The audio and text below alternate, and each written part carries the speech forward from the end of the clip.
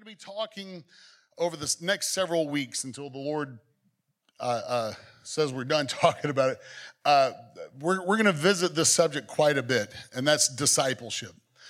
Going into 2024, as I was praying as to what the Lord may want us to, the direction He would have us go as a church family. If you remember, the direction for this year was, I am perfecting a church. Last year, He said, I'm growing a church. Now, it wasn't necessarily numerically that we were looking at. We were looking for personal growth, and we saw that in 2022. Many families began to grow in their faith and their understanding of how to operate in faith. And then this year, it was, I am perfecting a church, which meant usually you go through the trials of and fire and all the various things in life that burn away the chaff to where it's just pure silver and gold in your life. So it perfects you. And we've had some families that have been on fire this year. And I don't mean they've been on, we're on fire for the Lord. No, they were literally on fire. The Lord was burning some things out of them. And yet I've seen a perfecting of faith in that. This coming year for 2024, the phrase that came to my mind this past August was raising babies. And what he meant was discipleship. Discipleship. And so we're going to talk about that a little bit. We're going to start that dialogue today and see what the Word of God has to say about it. We have traditionally in modern Christianity, we have done really well at making believers. And yet we've not done well at making disciples. The mindset of the modern church is, hey, let's plant a church, let's build a church, and let's get as many people coming as possible because that's the sign of success. If you can get the numbers in here, you get the metrics in here, that lets you know, you want to see a successful church? Well, look at the size of the church. And this is not me, I'm not putting down big churches, little churches. I'm not concerned with the size of the congregation. The success of the church is, are we doing the Great Commission? And we're going to find out what the Great Commission is, okay, here in just a second. So what I want to talk to us today is believer versus disciple. Are you a believer? Are you a disciple? And we've got a lot of believers.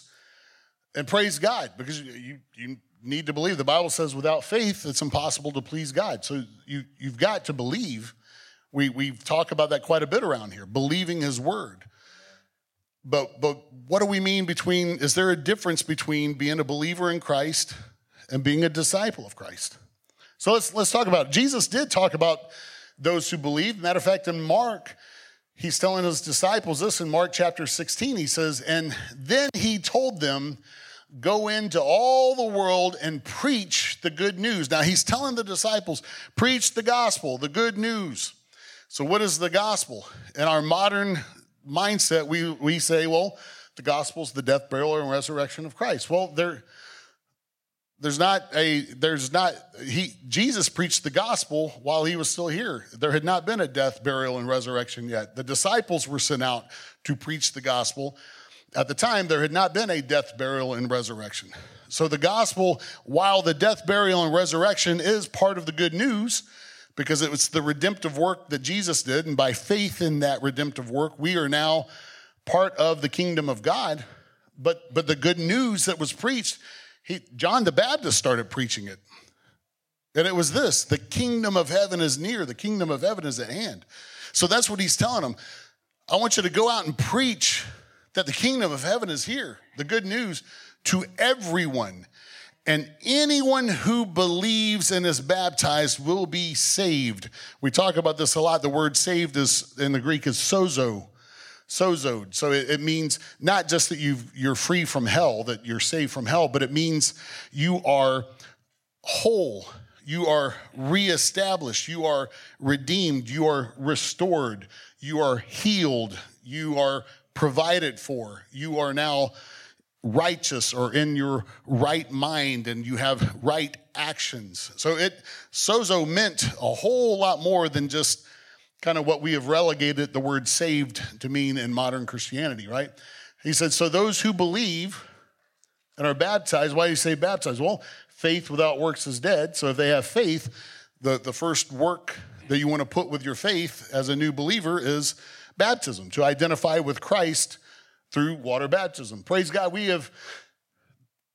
This year we have baptized, I believe it's 20 souls in the name of the Lord in water baptism. Amen. So praise God for that.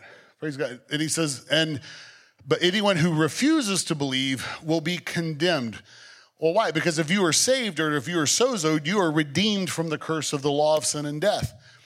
Where if you choose not to believe, you're still back under the curse that was introduced through the fall of Adam and Eve, right? So he's talking about believers here. But notice that in this particular passage, the instruction was to go preach the good news. And folks have a decision if they're going to believe it or not, right? But look at what he says here in Matthew. Matthew chapter 28, this is what we all call the Great Commission.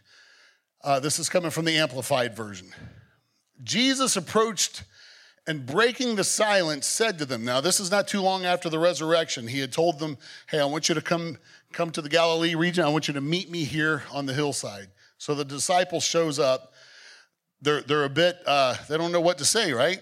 Because here's your master, your best friend who has been crucified is now alive. So yeah, there's quite a bit of how do we approach this? What do we say to him, right? So he breaks the silence and says this, all authority, how much authority? All authority, all power of rule. And the reason why I highlighted it is we're going to come back to this. We're going to talk about it. All authority in heaven and on earth has been given to me. So Jesus, that's one of the first things he said to the disciples after his resurrection. All authority on heaven and earth has been given to me. If there's any authority to be had, I have it now. The Father's given it to me. And he says, verse 19, go then and make churches. No, right? Go then and make believers. Go then and make awesome praise teams. Go then and build immaculate facilities. Go then and, oh yeah, small groups. There you go. Yeah, build some small groups. Go then and, yeah, teach Sunday school. Get a Hammond B3 organ of that. All right. I'm not putting down any of this stuff because all of it can be tools. But I don't think any of you who go into, if you live in a house, or even if you had a house built here in the neighborhood, how much thought do you give to the tools that made the house, or do you enjoy the house? You enjoy the house. So the things that we do, from Sunday morning services to Sunday school classes to having praise and worship time, to all, they're incredible tools to help facilitate discipleship. But it's to help build the house, and the house is Christ, and our existence in Christ is discipleship. So he tells us, go then and make disciples of all the nations, baptizing them in the name of the Father, Son, and the Holy Spirit, teaching them to show up every Sunday, teaching them to volunteer for every single thing. Y'all better volunteer. I'm telling you, we got some things I need y'all to volunteer, so don't think I'm not preaching against it. Or teaching them to invite as many people as they can to church. No, it says teaching them to observe everything that I have commanded you. Or in other words, to pay attention to everything I've commanded and adhere yourself to it and do it, to observe. So if those of you we're going to be celebrating Christmas, right? Well, what is it? Well, we observe Christmas. What does that mean? That we just stand there and look at Christmas? No, it means that you go through the actions of the holiday season, right? So that's what the word observe means, is to not just to look at what he commanded, but to go through the actions, to live it out, to observe everything that he commanded you. And behold, I am with you all the days, perpetually, uniformly, and on every occasion to the very close and consummation of the age. Amen. So let it be. So basically he says, all authority belongs to me. So I'm telling you this, go make disciples and tell them to observe. Matter of fact, Jesus said at another spot, what's going on here? Here we are.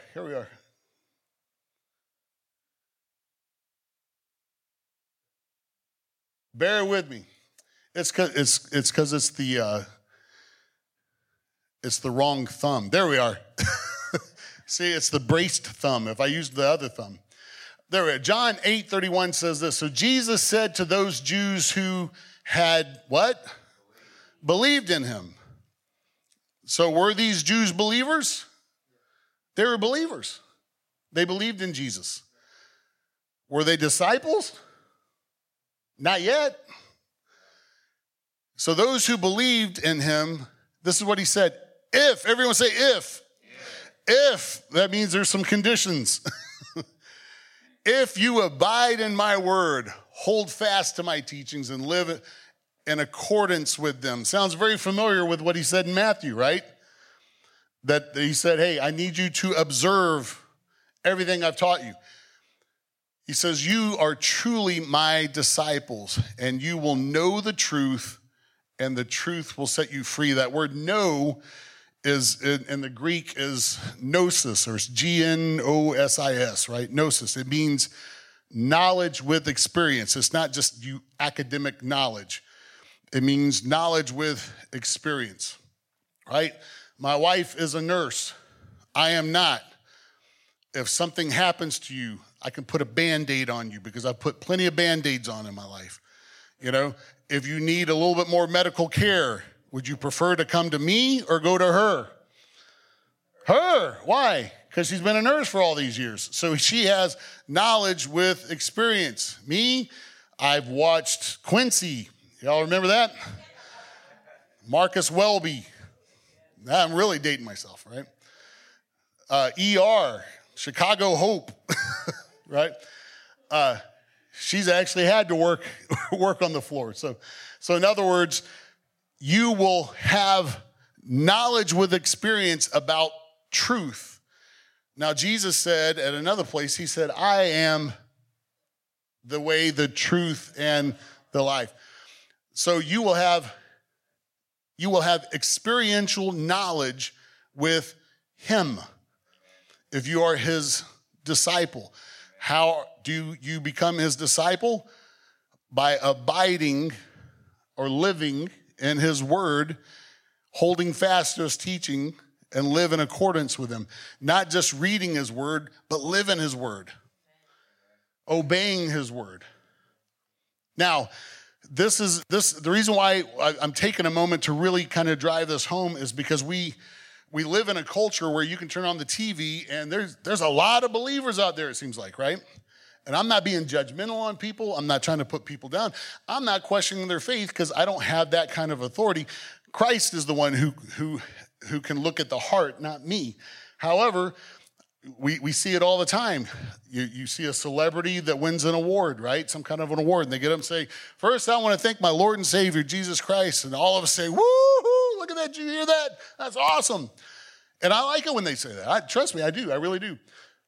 But then if you look at some of maybe if they're an actor, some of the roles that they play are not conducive to the Word of God, or you see some of the lifestyles that they live that doesn't line up with the Word of God, you know?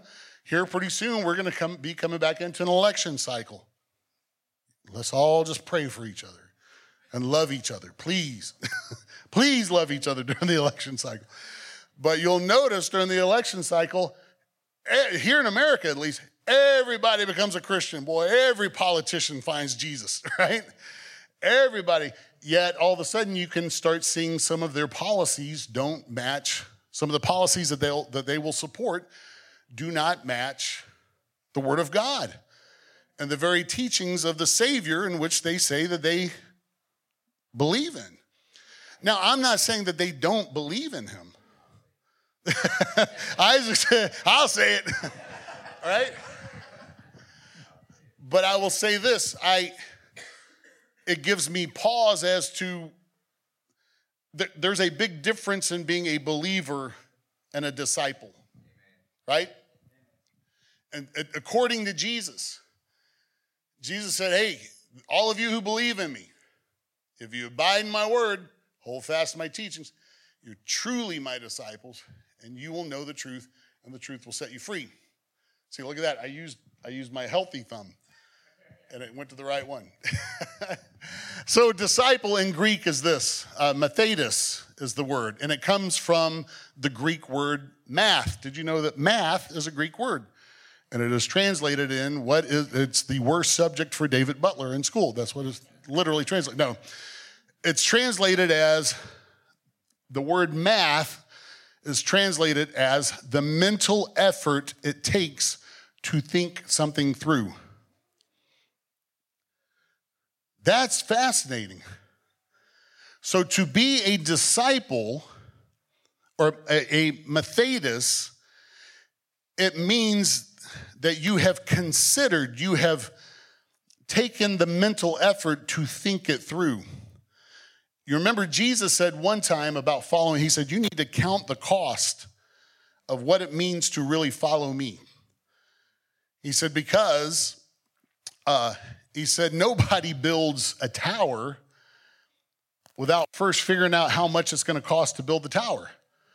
Otherwise, you're going to get halfway through the tower, building the tower, and run out of money. And you're going to look foolish. And yet, how many times have we seen folks, or how many times have we personally said, Lord, I'll do anything for you. I'm giving my heart to you. I'm rededicating my life to you. Let's do this. It's on. And then the first time we go through something rough in life, or the first time the Word of God doesn't match up with what we prefer in life, or the first time a bump comes up in our schedule, we're right off track, right off the rail. Our commitment is not really what it's supposed to be. We honestly didn't count the cost, okay? How many, now you don't have, this is just a rhetorical question. Don't raise your hand. We don't have to. How many of you would say that would apply to you? I've gone through those seasons in my own life, which would mean that I would have to question whether or not I really was a disciple during that time. In the Greek, it also means learner, follower. According to Vine's expository biblical dictionary, it would read this: a disciple was not only a learner, but an adherent. Hence, they are spoken of as imitators of their teachers. We've talked about this some here in past services, where those who would be a disciple of a particular rabbi back during biblical times, you would know really easy which rabbi they followed. Because it was not a matter of the way things are now. You know, here in the West, we think of a disciple as kind of the teacher-pupil relationship, right? Well, I don't know about you guys, and we got some teachers in the room, and look, I love all y'all. I didn't when I was a student, right? So I went to school, I learned what I needed to learn, I took the test I needed to take to pass the class, but when the bell rang, I was home, and I wasn't thinking about none of my teachers. I wasn't trying to emulate, trust me, the last people I wanted to be like was my teachers, right? But that's the concept that we have of, oh, well, that's teacher-pupil, that's teacher-disciple. No, like the Eastern mindset was you could tell which rabbi you were studying under because you acted like him. You talked like him. You taught like him. You would observe how he made his coffee. You would see whether or not he put cream cheese on his bagel. You would see how he laced up his sandals. You would do it the same way. You would become like your master. Or it's matter of fact, if you want to think about it better, think of Kung Fu. I'm going to date myself. Y'all remember Kung Fu? Anybody else watch Kung Fu? I know I'm not the oldest one in this room. Y'all know what I mean. David Carradine, boy, he was You know, he'd have those flashbacks when he was being trained by his kung fu master and he's all bald, right? You remember it? He was Grasshopper. Grasshopper, when you can snatch the pebbles from my hand, you can leave. And boy, it was a lot of years, boy. He tried and that got, nope, too slow. He wasn't just sitting in a classroom.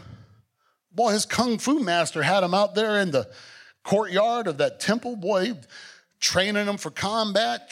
Not only that, he's teaching them all this philosophy that didn't even make, it just sounded smart. And so David Carradine, when he finally was able to come over here to the States, remember he was working on the railroads. It was a Western, a kung fu Western. And if you think about it, we really didn't see him do a lot of kung fu, did we? He was more, but he was emulating his master and he would say things. And as a kid, I was like, it would, before the train can ride on the track, you must first lay the track for the train. I'm like, that doesn't even make sense, but it sounds awesome. Yeah. Well, he learned that from his kung fu master. So that was, or for all of you more modern nerds, if you're a Jedi Knight, you had a Padawan that you would train, right? In other words, it's you start doing life with the master.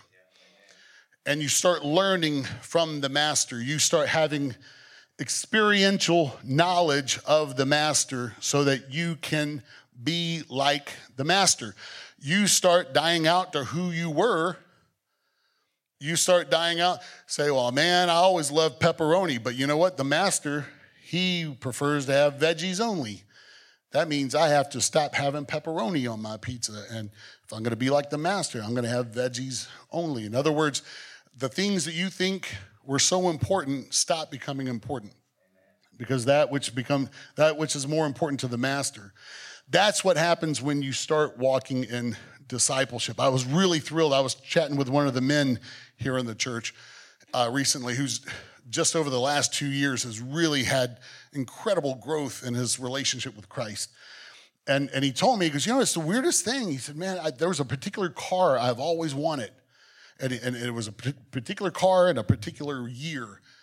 And he said, it's not the most expensive version of that car.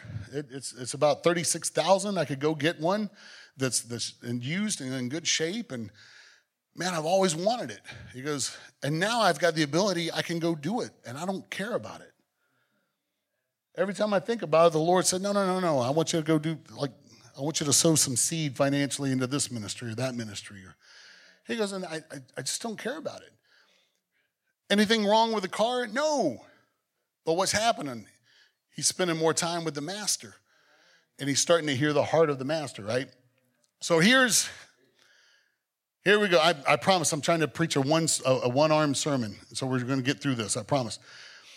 Are you a believer or are you a disciple? I want you to ask yourself that. Are you a believer or are you a disciple? And do you want to be a disciple? Because if you want to be a disciple, it's going to cost. It honestly is. I wish we could preach a gospel that just says, man, you give your heart to Jesus, it's going to be great. Everything's going to be hunky-dory. It's all blessing, blessing, blessing. He is full of blessing. But those blessings sustain you through some hard times. So, well, then why do I want to sign up for this if I'm going to have hard times? Because you're going to have hard times whether you sign up or not. So you might as well enjoy the blessings while you're going through the hard times. I'm almost embarrassed to say this. It seems like it's only recently in my life that I've started learning how to truly be a disciple. I've been a believer for a long time. At 9 years old, I gave my heart to the Lord. I was baptized. At 10 years old, I had an incredible encounter with the Holy Spirit. For the first time, I encountered one of the gifts of the Spirit, spoken tongues, at 10 years old. At 12 years old, preached my first sermon. This next year, 2024, will be 40 years that I've preached. That's a long time. And at 16, got serious about my call that God placed on my life to minister. At 19, I actually began youth pastoring. So from the age of 19 until here in a little over a month, I'll be 52 years old. I have served in some shepherding capacity in the kingdom of God. That's a lot of years. 33, 34 years of actually shepherding in some way or another. And I realize now, I don't think I've really truly been a disciple until maybe the last half decade of my life. Because I didn't fully understand. Now, I was a good believer. I preached from the Word of God. And we got a whole world full of believers, but not as many disciples. There was multitudes that followed Jesus. He had 12 guys that were close to him that were disciples. He had 70 that were disciples that he sent out. At one point after his resurrection, he had 200. In the book of Acts, it talks about a few thousand disciples. But do you want to be a disciple? Listen to what Jesus said, because think about this. If you're going to build this tower, let's think about the cost of it. Luke 14, everyone still with me? All right, I promise this one arm is about to give out. It's the one arm sermon here. Luke 14, 26, Jesus says, if you want to be my disciple, you must, by comparison, hate everyone else. What? That sounds crazy.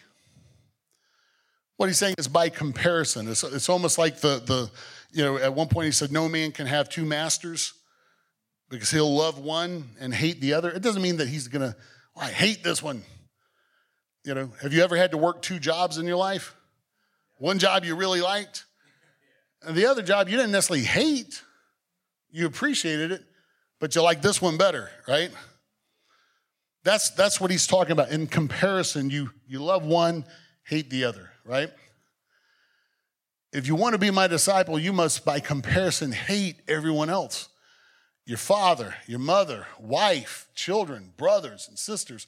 Yes, even your own life. Everyone that you hold dear, compared to him, has to dim to where he is your all in all, to where he ultimately is the only voice, the only opinion, the only mindset that matters.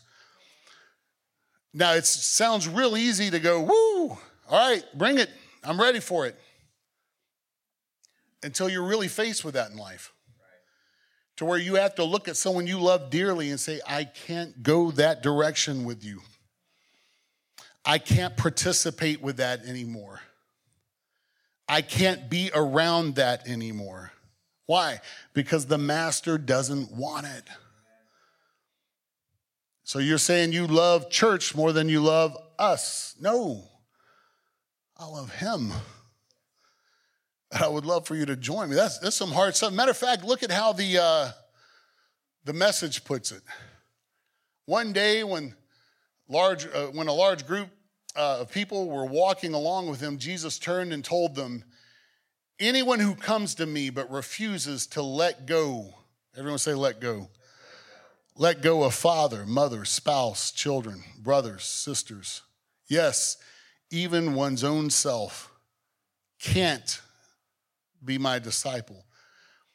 Anyone who won't shoulder his own cross and follow behind me can't be my disciple. When you read the book of Luke, before Jesus, as he's on his way to Jerusalem for the triumphal entry and his eventual death, burial, and resurrection and ascension, he does like one big mass tour, right?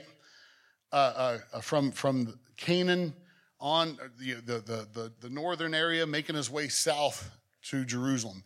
He does this one mass tour, and there's a lot of people that started following him. And yet you see recorded over and over, people come up and say, hey, Jesus, trust me, I want to follow you, man. I want to follow you. You are amazing. You're mind-blowing. I want to follow you. But hang on, because I got to go take care of my crops. My crops are about to be harvested. I got to go take care of that. And he'd say, you don't want to follow me. Jesus, hey, listen, I want to be a part of this. I really do.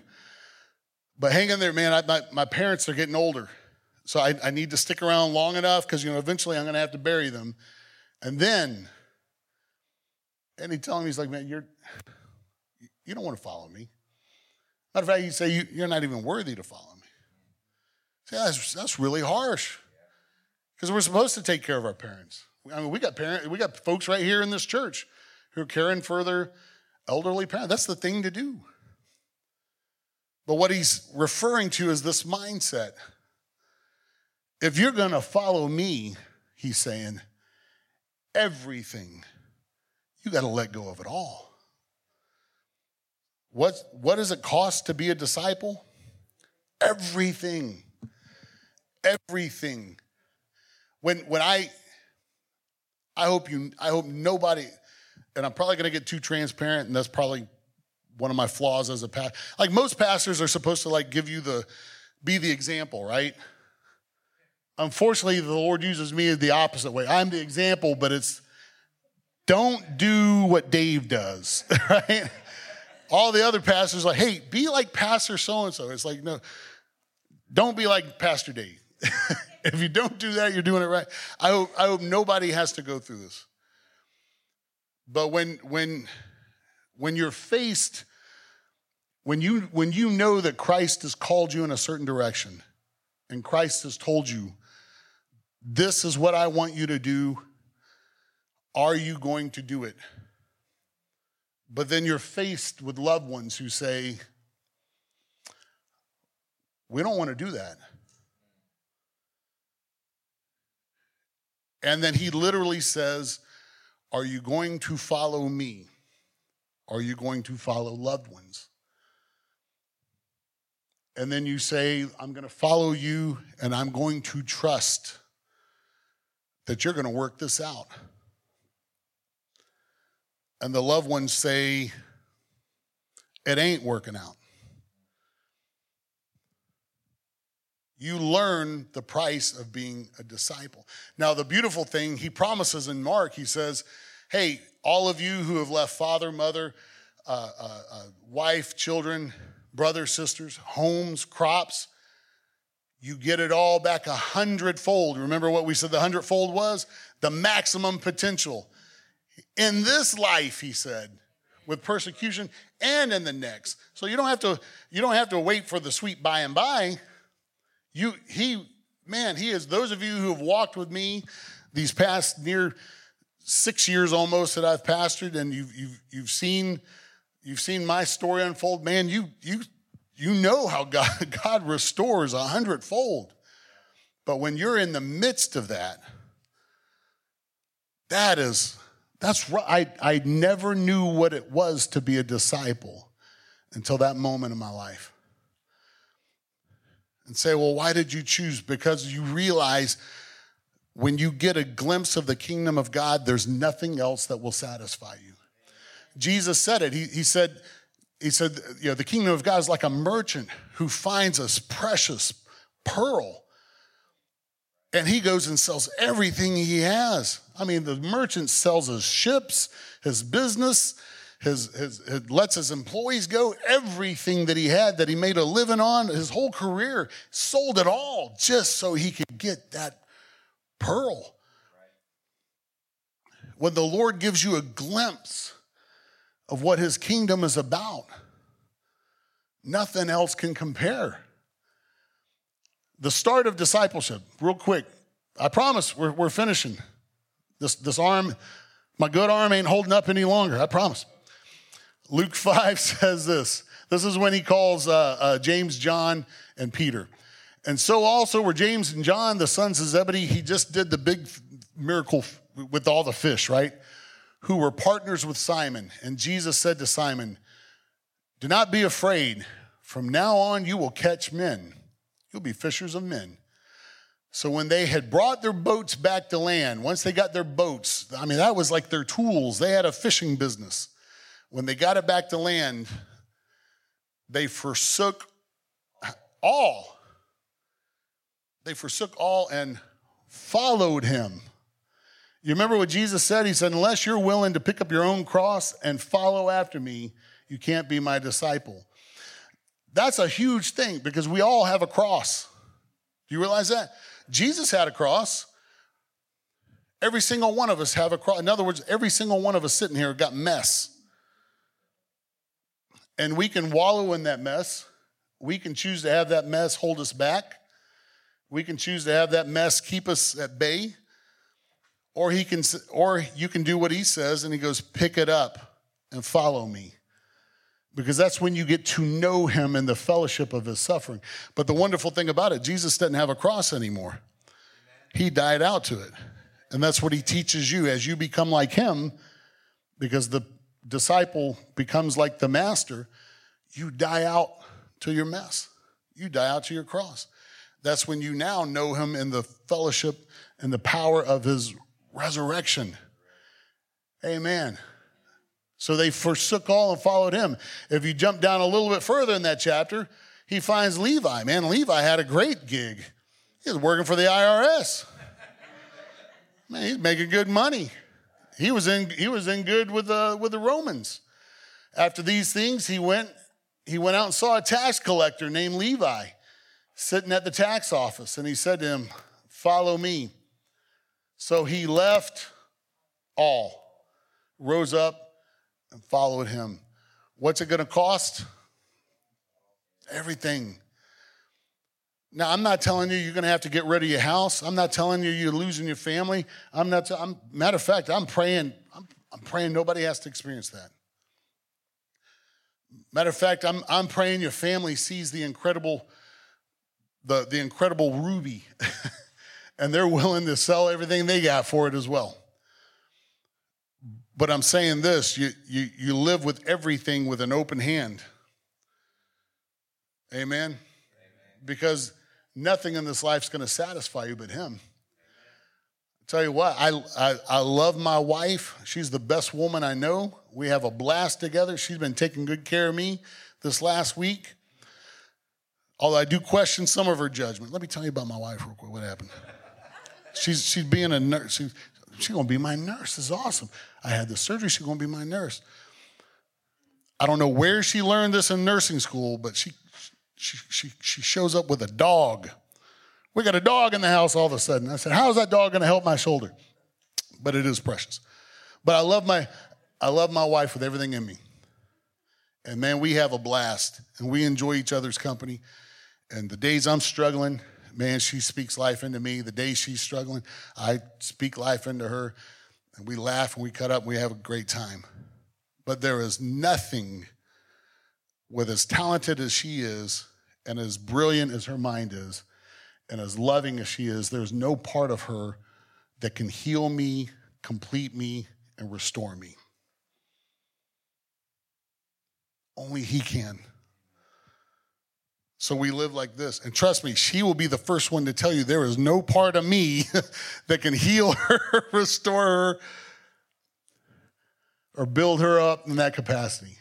Only he can. What does that mean? Man, we forsook it all. It's all about him. Oh, we still get to enjoy each other's companionship. We still get to enjoy holy matrimony. Speaking of which, I want to congratulate Warren and Susan in the back. Have just entered holy matrimony just a few weeks ago. Amen. I had a Becky Jones moment there. Becky, look at that. So I can't pick at you too bad. All right, I got one more slide if this will work. Nope, it's going back. It's because it's, here we go. We're going to use my, uh-oh. All